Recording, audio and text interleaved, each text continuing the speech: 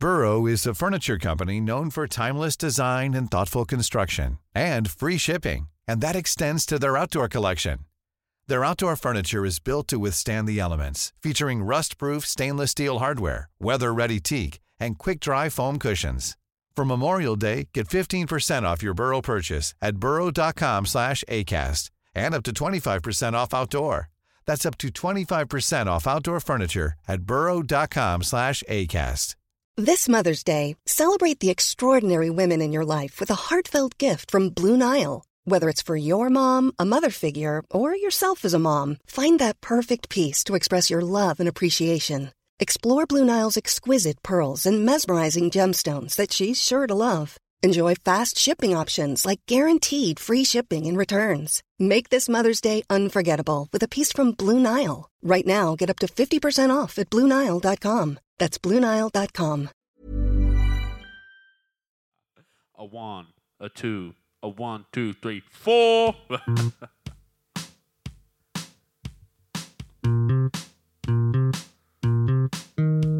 Another beautiful day on the Victor Bravo golf course. The sun is shining, the birds are about, and there's a sudden buzz in the crowd. Michael Michelson steps up to the tee box. 15th hole here, drivers recommended. Oh, is he a caveman? Because he certainly clubbed that one. What do you reckon, George? I mean, did he hit that with a dictionary? Because that was a terrible read. Well, g'day. Welcome to golf. Andrew Daddo's my name, and the job is pretty good and pretty straightforward. It's just to introduce you to different characters from the game of golf and to see the game another way. Sometimes it might be someone you know, like Craig Parry or Bruce Green or someone like that, Grant Dodd, and sometimes it might be someone you don't know. And I'm not sure you'll know this guy unless you play golf at Coolangatta Tweed. His name is Jared Love. He is the professional there, and he came to golf in a fairly circuitous route and quite a famous route. He's been on all the tours. He's been to Europe. He's played, well, he hasn't played. He's been in the Open. He's done the Masters. He's done Japan. He's had wins all over the world, but as a caddy for Y.E. Yang. It's a really interesting story. He's a lovely guy. As I say, the pro from Coolangatta Tweed, which is a course I got to play over Christmas time. I loved it. I played it before lockdown in the rain, and the greens were off their chops. It was brilliant. So we had a lovely chat. Really lovely guy. Great stories and interesting stories and an interesting perspective on the game of golf. So I think you're going to like it. Jared Love.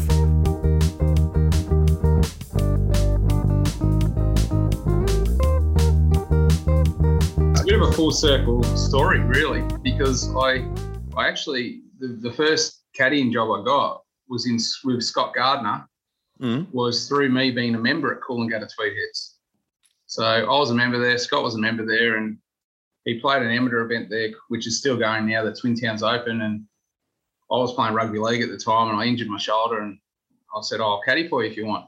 And he ended up shooting 8 under and won that tournament, which was a 2-day event. And he said, look, I'm in the Australian Open. Would you like to come down and caddy for me? And I said, yeah, I'd love to. And it was the year that Aaron Badley won, so as an amateur. And Scott was an amateur as well, and he came 11th, which would be probably a big deal if an amateur hadn't won. And then he, so he sort of got no real limelight. And the next event was the Australian Masters, and he came 7th in that, another top 10 as an amateur, and he got an invite to the Greg Norman Invitational. And he got top amateur there, which was, he came top 10 again, 8th, did really well. But in that event was Adam Scott's first event, and he shot 10 under one of the rounds. So that took a bit of gloss off him as well. And, when he turned pro, I caddied for him and just met a bunch of guys, and that's how I met Paul Sheehan, and it sort of escalated from there. Okay, so what's your role as a caddy? Like, I imagine, well, no, I can't imagine. What is your role? Are you doing the yardages? Are you lining putts? Yeah, well, it's gotten easier and easier, I would imagine, these days. But, you get a yardage book. Even when I was caddying years ago, there was Simon Clark used to do them. He did a great job with his yardage books. And, you need that yardage book. And you used to go and put as many numbers in that as possible carries on bunkers and things like that, which there was some in there, but not all. Where now the yardage books you get, they're so detailed, you can pretty much just grab a yardage book and turn up, and then, you just got to give your player yardages and give your opinion on what club he should hit. And I think at the end of the day, and you hear this a lot, but it's just your delivery in how you're, giving your message, how confident, you don't want to be, I think in Japan, I used to call it, they used to suck wind up there, a bit like that before they'd give their opinion, and it never really filled a lot of players with confidence. But the Japanese caddies would suck wind before they give an opinion. Yeah, there quite a few would actually. Yeah, you'd hear the wind sucking wind, and you think, geez, I don't know if we're going to hit that shot. Right. And so what is the because it's really interesting when we do get to listen when we on the coverage, and I think you're right, it is really positive, and I love this shot for you, and the caddy, and then the golfer goes, yeah, I love this shot, yeah, and it's watch it going, for God's sake. I know there is a lot of that, and like it is about just trying to be really positive and really, really good delivery, and being prepared. I think being prepared. Like when I first started caddying, I think everything I do, I want to be good at it. And I remember we went down to the Australian Masters, and Fenny Sunison was caddying for Sergio Garcia. Yeah. And we had a practice round with him, and I asked her if I could walk around, and I just picked her brain on the sort of things that she did. And, there's as much as there can be not a lot in it, or there can be a lot in it, how much detail you want to get into, to try and, give your player the best opportunity if something does happen, if a situation does pop up, Okay. So is it a performance then? Is caddying, it's the bag and the clubs. Is it also a performance from you for the sole benefit of your golfer to keep them in the right spot? Because I'm trying to, I guess what I'm trying to ask is, like, for us as amateurs without caddies, what can we do that you do for ourselves? That's a good point. I think when I went away caddying, I came back a better player, because I was starting to think about playing the golf through a caddy's eyes, almost like just play smarter, like hit to the dog legs instead of carrying the tree on the corner. Think about the shot going in, where's your best putt going to come from it for an uphill putt? Right. Little things like that. Okay. Taking bunkers out of play, just trying to, limit the mistakes. Because, like with a professional tournament, you're playing 4 rounds, and the first 2 or 3 rounds you're trying to set it up before you get too aggressive. Right. And then round 4, it's here we go. Well, yeah, to some point, definitely at some point you may have to put the foot down and sort of go for some things that you may not want to, or sometimes you just get good numbers all day and it's just green light, and those days are unreal. Yeah, I love it. Hey, so Paul Sheehan, you speak the same language, you understand each other, the syntax is pretty much the same, I'm guessing. Then you go from Paul Sheehan to Y.E. Yang. Yeah, so South Korean golfer. I caddied for Paul, and we had some really good success. He won his first tournament up there in Japan when I caddied for him, and had a second. And then we went back up there and had a bit of a bad trot. Probably, I think we missed about 5 or 6 cuts in a row. And I had, anyway, he ended up going back to Australia, and he, in the end, it's a ruthless game, and he fired me up there. Which, by the way, Paul and I are great mates to this day. It's just, it's just one of those things, Anyway, I was up there for one more week. So sorry, one last thing. What was not working? Were you not selling the message properly, or? I think during that period, he was playing so well early in the year, and then when we came back to Australia for 4 weeks, and we went back over there for about a 5 or 6 week stretch. And in that stretch was the British Open. And he actually played good that week, but missed the cut by 1 or 2. But all the other cuts he missed by quite a bit, and he wasn't playing well. And like I think when your player isn't playing well as a caddy, you're probably a bit flat as well, and it's hard to get up. And it's probably a bit of everything. Like my body language probably wasn't great, and we weren't getting along. And then it's very similar to a relationship. Like it's really if things aren't good, they're not good, and when things are good, they're great. Yeah, it's your tone, Jared. Jared, it's your tone. Yeah. Absolutely. It's the 7 iron, mate. Yeah, pretty much. Pretty much. A bit of that. But and then you can wear on each other and especially like I said, when things aren't going well, it's it can be tough. Okay. So then right. So you're in Japan, you've been punted, you hang around. So I had 1 week left up there. Yeah, I had 1 week left up there, and I rang my wife and said, look, I'm coming home, but I may as well try and get a job for next week. Because I had a flight to Hokkaido, which is the Northern Island. So I kind of went back at that time in Japan, you had to register your caddy on a Friday for the next tournament. And it had to be by Friday, 5 p.m. And this is like 3:30 in the afternoon when, Paul said, I'm not playing next week, So I was like frantically looking for someone to work for. I think I asked about 5 or 6 guys and no. And a few weeks earlier, we actually were partnered with Yang in a tournament when we were in contention. And I remember Paul and I both talked about how good a player he was, but he just made some really silly mistakes. And I saw him sitting down. I said, how'd you go this week, Yang? He goes, I've missed the cut. And I said, do you need a caddy for next week? But mind you, we're speaking Japanese. He's Korean, I'm Australian. We're speaking Japanese because that's the only way we can communicate. He goes, no, I don't want a foreign player. A foreign caddy. Okay. And by this time, I'm desperate. So I'm like, Yang, please, we'll have a good week. Please, can I caddy for you? In Japanese. In Japanese. And he then talks in Korean with his buddy, and they're shrugging their shoulders. And they go, rightio, I'll meet you at the course at 9 a.m. on Tuesday. I'm like, rightio. And then I grabbed him. I said, right, come with me. You have to register me. So we did all that. And I met him on the Tuesday, and I was like, geez, after that day, I rang my wife up and said, this guy's unbelievable. He's such a good player. I think we might win this week. So hang on, sorry to interrupt, Jared. So he signs you up, and does that sign you to a fee, or are you just on your whatever 5%? Well, we talked about the fee. Talked about the fee. He said, how much do you want? I said, this is for the week and this is the percentage. And he said, yeah, rightio. Okay, right. So it's all verbal. Yeah. It's just that's what it is. And when we went up there, he played really good in the practice round and hit some solid shots. And I thought, he's a chance this week. And anyway, he ended up winning that week for the first time. And he'd never won before, which was pretty cool. And it was quite, you could see it wasn't me. It could have been anyone. He just needed a caddy. Right. He used to do things like, it's 150, it's a 7 iron.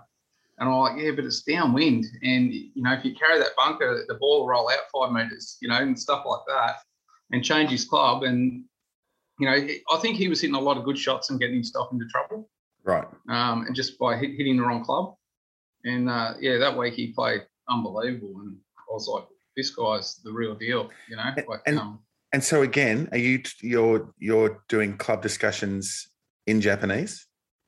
Yes. Yeah. The first 6 months I worked for him, it was all in Japanese. So that's pretty amazing to have someone. So he's a professional golfer, and you can see he's making mistakes, and you've got to talk in a second language, which I'm assuming you're fairly fluent in. But well, mind you, my Japanese is not very good. Okay. So would you hold up a 7? You wouldn't hold up a 7 to him like this and go, it's this. No. I could speak my Japanese was okay, and I'd say my accent was probably pretty terrible. His Japanese was a little better than mine. I think the Koreans pick it up a little bit easier. Yeah. It was pretty amazing. Like really, when you think back, we're 2 people from foreign countries and we're speaking Japanese to communicate. But there was a point where he just went, right, we need to start speaking English because I want to play the US tour. Oh, rightio. So I just spoke English to him and he just caught on, and we used to have great conversations because a conversation that would take 5 minutes would take us 3 or 4 holes. So it was, like that used to kill the time when we're out there on the course. Well, is that maybe one of the secrets that, like, lots of professional golfers say that one of the things is just don't think about the game between shots, like think about golf when it's time to hit a golf ball and the rest of the time. So you guys are probably mongrelling around going, it's 10 to... Oh, look, I honestly believe that there's great caddies out there, but I think it's more important to be able to get along with the person who's carrying your bag than to have a great caddy that you haven't quite got a good rapport with. Okay. Yeah. So how did you go? I mean, he took you to America and off you went, really? Like. Yeah, well, we in Japan over about a 2.5 year period, he won 5 or 6 tournaments, and was really dominant up there, finishing in the top 3 in the order of merit, and that got him into world golf events and majors. So we did a bit of them, and then like he couldn't really. Every time we travelled overseas, he never really did well. Like you could tell, he just wasn't quite to that level, but you could tell he could get there, if that makes sense. So we had a few glimpses of, I think 2006, it might have been the PGA Championship at Baltusrol. He was coming tied 6th after 2 rounds. So he had a major game, but he just couldn't put 4 rounds together. Outside of Japan. So what was that like for you? As the bloke on the bag, to be with someone thinking. So if you're 6th, after 2 rounds in a major, what's your level of excitement? How are you feeling? I've got a bit of a problem. I've got the glass half full all the time, so I had a swing in it. The mind used to wander. Yeah, so you stuffed it up by saying at the end of the 3rd round, we better start working on your speech, mate.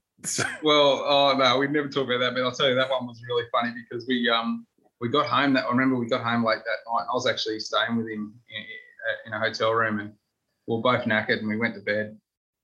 And got up the next day about 6 o'clock in the morning to the tee times, which they were announced later that night, but we didn't see because he was, at the later end of the group, and there had been some weather delays. He wasn't teeing off till 3:30 in the afternoon. So he was pretty much knackered before he teed off. So, there's little lessons you learn like that. In Japan, the tee times are a lot tighter together, and over there, we would have been better off, going out and staying up till, midnight. Yeah, right. And just to, get into a rhythm of when you should be waking up, when you should be getting to the course, and all those things. And what is the American experience like when you've got a real player to look after? Oh, it's unbelievable. You're inside the velvet rope. Once you everything gets given to you. They get a car every week. Even caddies get a they've got tents for the caddies for their catering and somewhere just to hang out. Most weeks he was given a hotel room, and I used to book my nights for Monday and Tuesday because I knew on Tuesday night if he had a suite with one with an extra bedroom, he'd say, "I'll just come and stay with me." So I'd just book Monday and Tuesdays and hope that he got a suite that week, which he normally did because he was the kind of guy, Yang, where he liked interacting with people. So when we first went to America, he had no friends or anything, so it was just the 2 of us. We'd just go out for dinner all the time, and just go and we'd have weeks off and we'd just go play golf together and just hang out, really. Okay. So now you were at this stage. You were not a PGA member. No.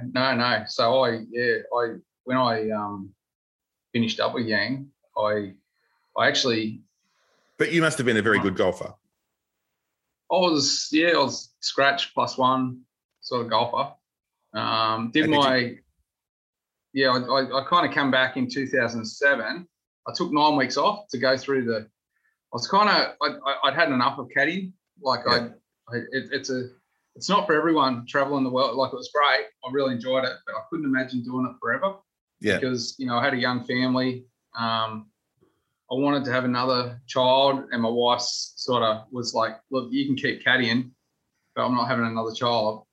But, so, I wanted to have another child. So I thought, if I come home, I want to do something in the golf industry, something that I'm interested in. So I thought what I'll do is I'll apply for the traineeship program, take some time off caddying, see if I can get in and do that. And in the end, I got accepted into the traineeship program and, did that.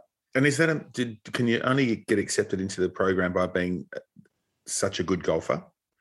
Like, At the time I went through, it changes. It does change a lot. You do have to have a standard of golf. The standard now is not as high as it used to be. I think when I went through it, you had to be off a 2 handicap or lower. Okay. You had to do some playing assessment rounds. I did like 5 or 6 playing assessment rounds and had to have my average under a certain amount. And then beyond that, had to find a job and go through the interview process through the PGA. Okay. So just to finish with Mr. Yang, you finished with him in 2007. Yep. Yeah. We when I finished with him, that he won that HSBC tournament in 2006. Yeah. There, and that got him into the top 50 in the world. And getting into that top 50 in 2007, we had so many big tournaments to play. And I thought that was probably, I wanted to do that year of, caddying in all the big tournaments, all the majors. And, I went to the Masters, and that was, such a highlight as well. So we did that, didn't have great success, but I kind of knew deep down that he would go on with it. He just needed time over there. And so how was the Masters as a caddy? Yeah, it's great. Like one of the best weeks of my life, Yeah. I would not say the best week of my life, but definitely. Yeah. It was it was unreal. It was and he made the cut. He actually contended a little bit. Like, I think it was a year that Zach Johnson won with 2 over par. Yeah. And he, at one point, we were 5 over par, maybe with 27 holes to go. So we were a chance. But it was so brutally tough that week. And do you watch the scoreboard and, go, and you're thinking in your head, oh, yeah, yes. Oh, come not that on. week. Come on. Yeah. No, not that week. I didn't think, like, it's funny. You do get feelings when you on certain weeks, and they tended to always end in a win or a top 5. Yeah. When you go, geez, we're a massive chance this week, and you could sort of get it from his body language or seeing him hit on the range, and yeah, but they're pretty cool. Like that tournament, the HSBC in China. Even though Tiger was there, Tiger had played 8. He had won 8 stroke play events in a row, and Yang broke his record there, and Tiger comes second. And that was a week where, even though there were so many great players there, like it was basically 40 out of the top 50 in the world, it was just like, geez, I think we're going to go all right this week. And right. and he did. And so he knocked off when he knocked off Tiger at the HSBC. Did you play with Tiger? No, he was a couple of groups in front. What a shame. He wasn't really. I know, but we played with Retief Goosen actually, and Goosen was leading by 2 shots, and it was just Yang got off the hot start that day. He had like 7 putts in 7 holes. Like, he just holed everything, had a chip in and all sorts of stuff. But yeah, how is Goosen? I mean, he's just like a steely, like gives you nothing type of competitor. Yeah. Like, looks so mentally strong. It looks like nothing could bother him. And he was just cruising, and just a couple of things happened. And I just remember looking at him. He kind of had a couple of soft bogeys at the same time. Yang had 2 birdies, and we went from being tied to having a 4-shot lead. It just happened like that. It was unbelievable, and it just sort of, you could see when I remember when Yang held a putt, Retief kind of looked up, like he looked like he was in a bit, and that was the first time I looked at him and thought, I think we might have him here. Did he look at you? Not necessarily at me, but I looked at him, and I could see he kind of looked a bit shocked, I remember I'm glad you said he was a steely sort of thing, because I played in a pro-am with him at the Australian Open once. So he said 5 words for the day, which were, he said hello and goodbye. And he said, it's 140 meters from that mark. And that's all he said for the whole day. Well, that's more than I got. Yeah, right. Hey, do you, as a caddy, do you game the other players?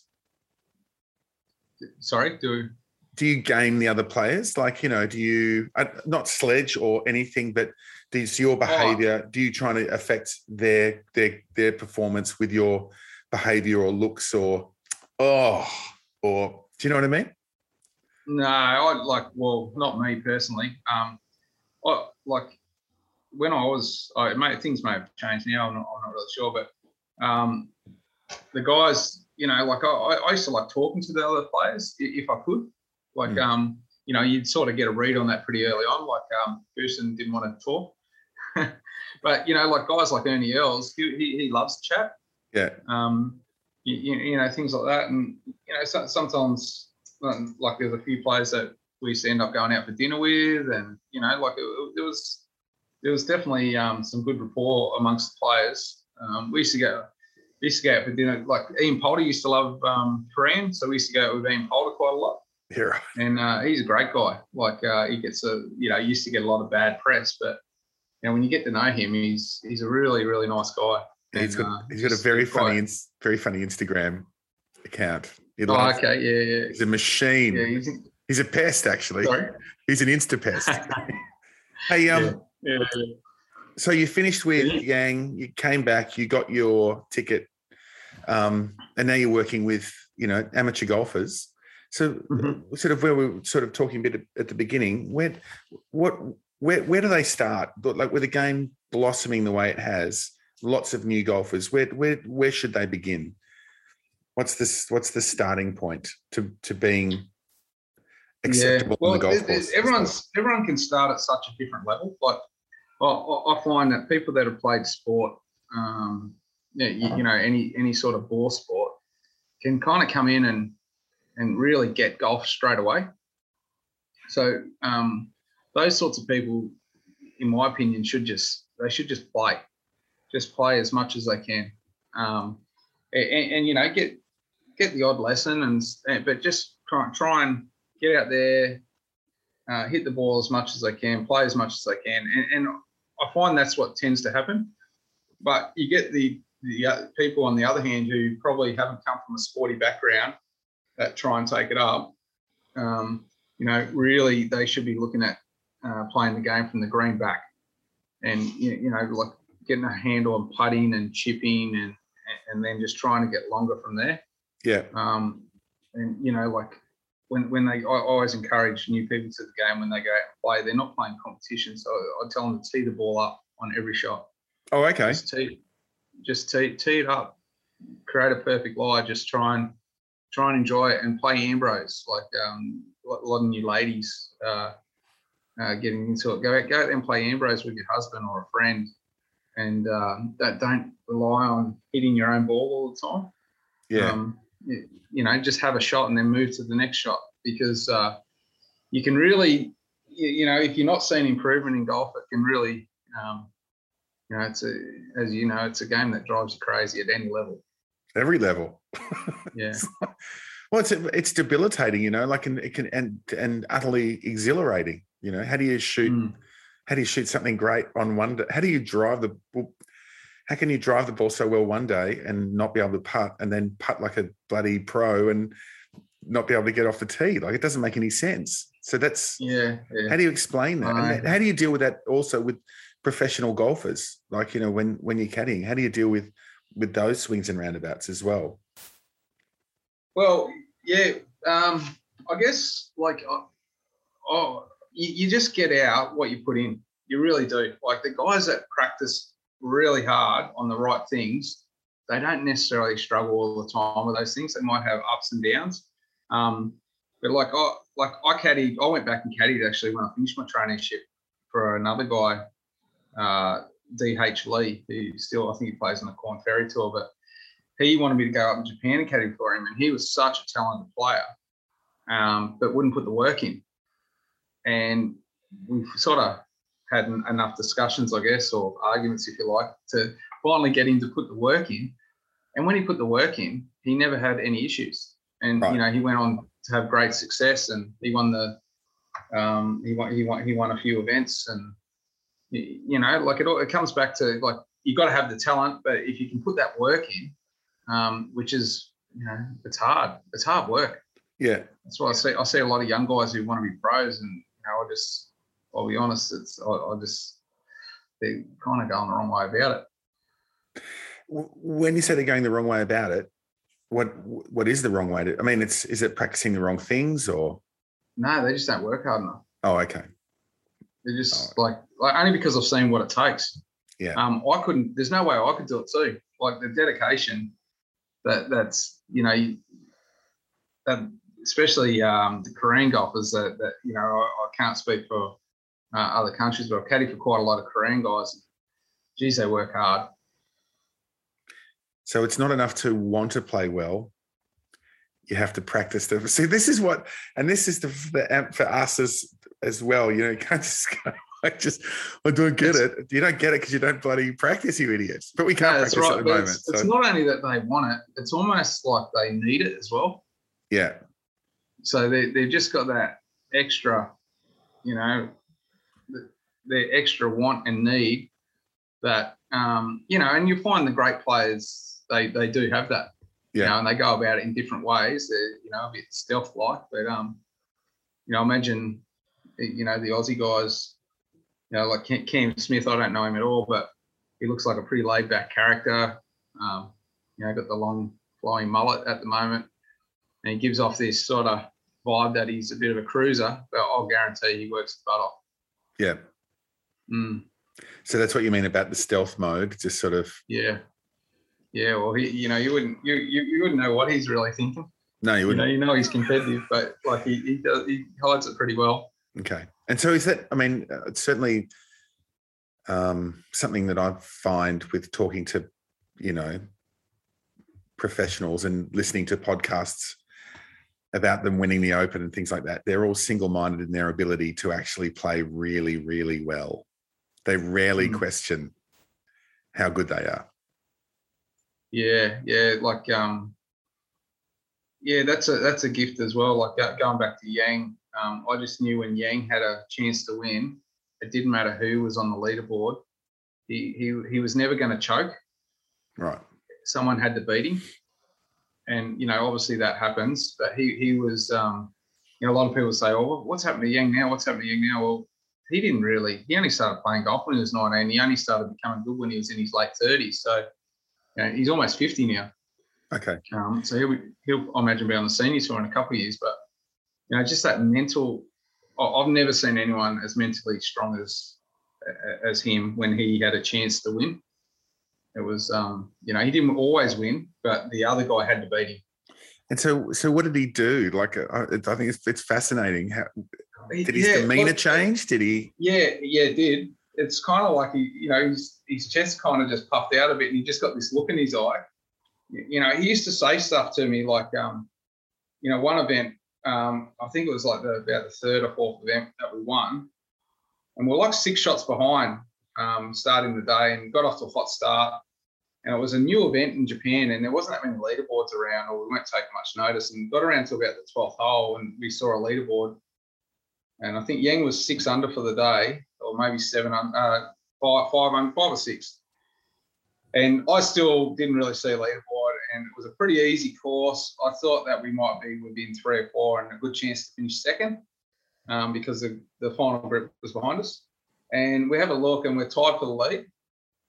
And he said, where are you going tonight? And I said, I'm flying back to Tokyo or whatever. And he goes, well, as soon as we finish, change your flight to Osaka. That's where we're having the winners' party tonight. And I was like, hey, ease up.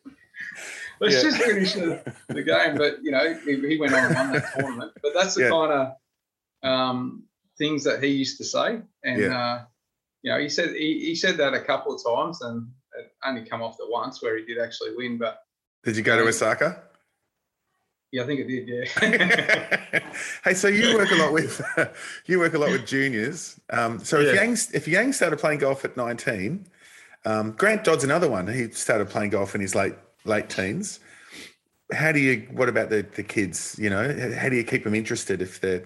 And I know your daughter's a very good golfer as well. So both my kids play, and they're both pretty good. Look, it's a tough one. That's why, you know, I encourage them to keep playing all sports and keep up their academics, I guess, and all that type of thing. But you know, it's just, I find that in Australia, if you as a junior aren't any good, like when I say good, like one of the, you know, top kids by the time you're 18, it's like, oh well, good try. You know, you better go get a job or go to uni and do that. But the difference, I guess, in Korea, and, you know, it's probably a wealth thing, I'm not sure, but they got guys just coming on the tour at age 26, 27, and they're coming on, and, you know, there's a good example.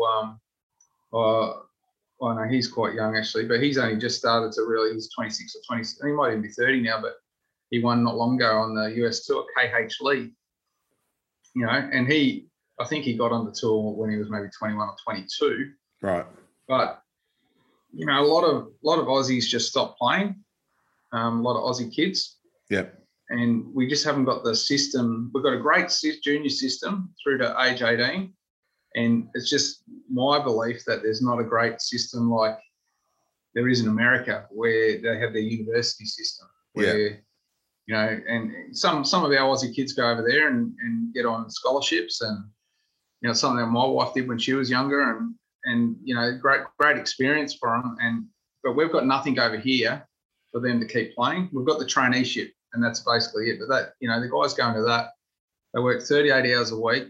They play golf in a tournament on a Monday against each other, and they have got quite a few assignments, and you find it wears them down. Yeah. Like, you know, I've got a couple of trainees that work for me, and, you know, like and most trainees will tell you this, their golf goes backwards during their traineeship. Yeah.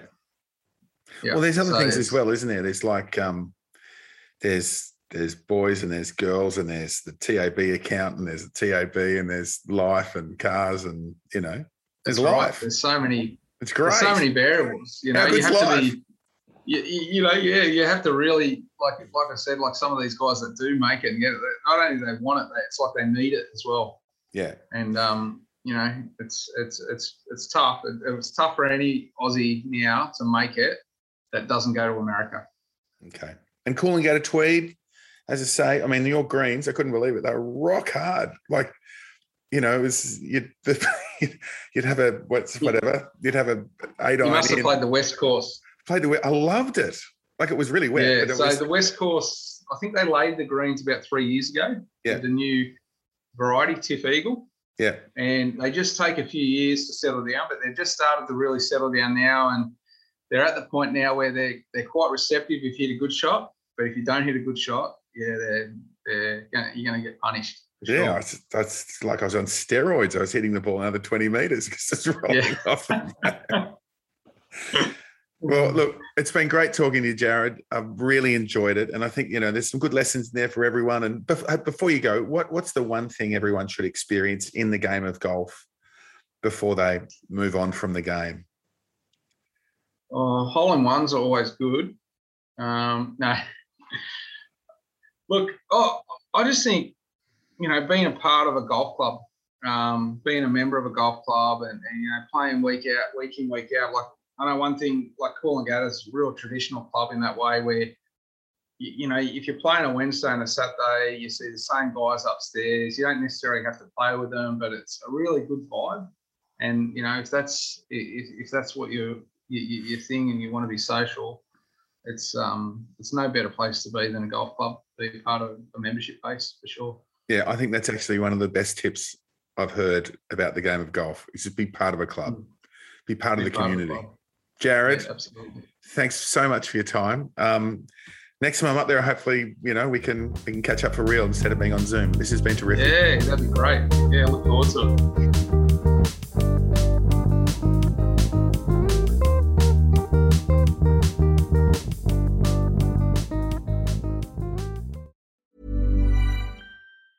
Even Even when we're on a budget, we still deserve nice things. Quince is a place to scoop up stunning high-end goods for 50 to 80% less than similar brands. They have buttery soft cashmere sweaters starting at $50, luxurious Italian leather bags, and so much more. Plus, Quince only works with factories that use safe, ethical, and responsible manufacturing. Get the high-end goods you'll love without the high price tag with Quince. Go to quince.com/style for free shipping and 365-day returns. Mom deserves the best, and there's no better place to shop for Mother's Day than Whole Foods Market. They're your destination for unbeatable savings, from premium gifts to show-stopping flowers and irresistible desserts. Start by saving 33% with Prime on all body care and candles. Then get a 15-stem bunch of tulips for just $9.99 each with Prime. Round out Mom's menu with festive rosé, irresistible berry chantilly cake, and more special treats. Come celebrate Mother's Day at Whole Foods Market.